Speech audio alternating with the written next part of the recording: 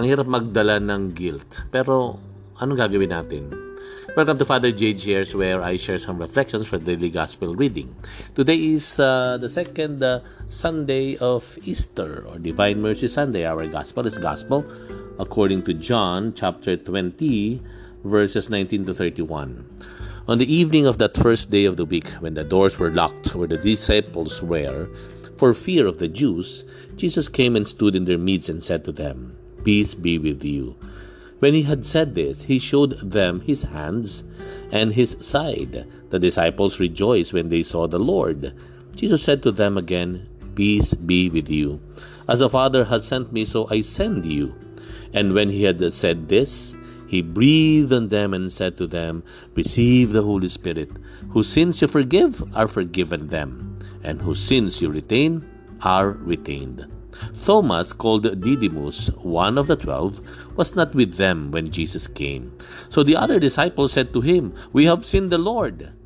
But he said to them, "Unless I see the mark of the nails in his hands, and put my finger into the nail marks, and put my hand into his side, I will not believe." Now a week later, his disciples were again inside, and Thomas was with them. Jesus came, although the doors were locked, and stood in their midst and said, "Peace be with you." Then he said to Thomas, "Put your finger here and see my hands, and bring your hand and put it into my side, and do not be unbelieving, but believe." Thomas answered and said to him, "My Lord and my God." Jesus said to him, "Have you come to believe because you have seen me? Blessed are those who have not seen and have believed."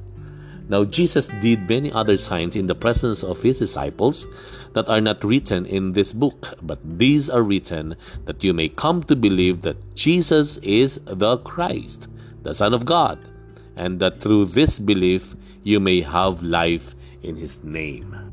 Pero bakit nga po ba si Tomas ay kailangan pang mahawakan ng kanyang daliri, yung butas na nilikha ng pako sa mga kamay ni Jesus, o kaya mailagay yung kamay niya dun sa tagiliran na ng Panginoon na siyang tama nung sibat, no, sa kanya. Bakit nga ba? Well, that request, or that may be called an appeal from the point of Thomas, was a way for him to be convinced. It was a way for him para mawala yung pag-aalinlangan niya na talagang nabuhay na ang Panginoon. But a week after that, when Jesus again visited them in that room, na this time na kasama na nila si Tomas, ang sabi ng Panginoon sa kanya, "Etong butas sa aking daliri, isuot mo dito ang iyong daliri. Ito ang sugat, no, ang na pinagtamaan ng sibat. Put your hand into it." That invitation of Jesus to Thomas was actually perhaps not only about convincing Thomas. While Thomas would wanted to be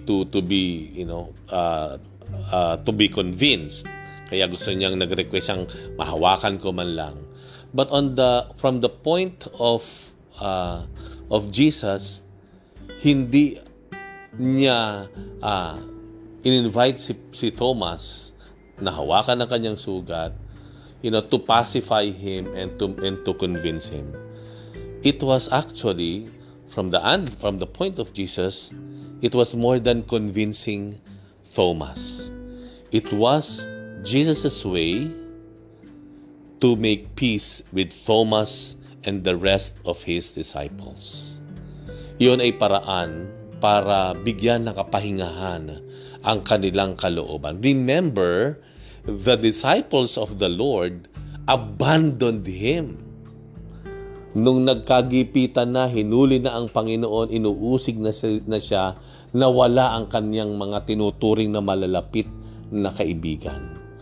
And then they knew and they saw that Jesus truly died on the cross.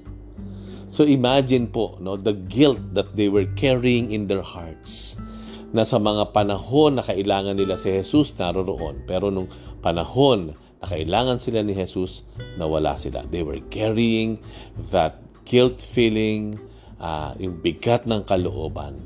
And then, that invitation of Jesus to Thomas was a way for Jesus not just to convince the disciples, but it was a way for him to make peace with his disciples. It was as if saying, huwag kayong mag-alala.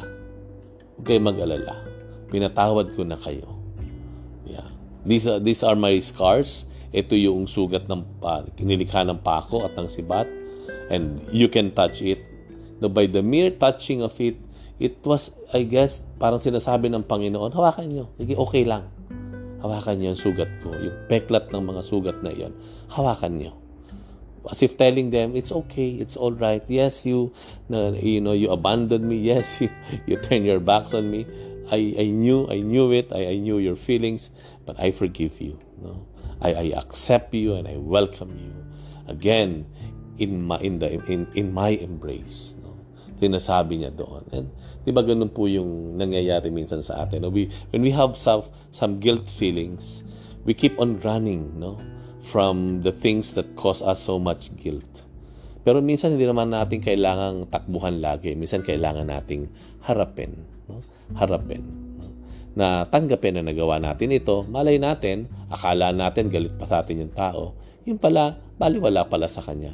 Yung pala, matagal na siyang nagpatawad. Yung pala, naghihintay din siya ng pagkakataon para i-assure ka and to ascertain to make you feel that everything is okay already, and you need not to carry that worry and that guilt anymore in your heart. And it's a beautiful invitation of the Lord. Maybe may mga in our prayers right now, no? Ngayon, magdasal natin. Let's imagine also the Lord, no? Imagine the Lord, no? In front of us, nandun yung peklat ng sugat na nilikha ng pako at ng sibat. Imagine yourself touching the scars sa kanyang kamay, sa kanyang tagiliran, maging sa kanyang paa rin. Imagine natin. And let us feel that as we touch those scars, let us feel the peace na binibigay ng Diyos sa atin.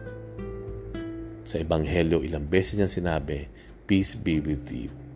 Yun ang nais ng Panginoon, to make peace with us and to make us feel assured that we are forgiven and we are accepted and welcomed with the Lord's loving embrace.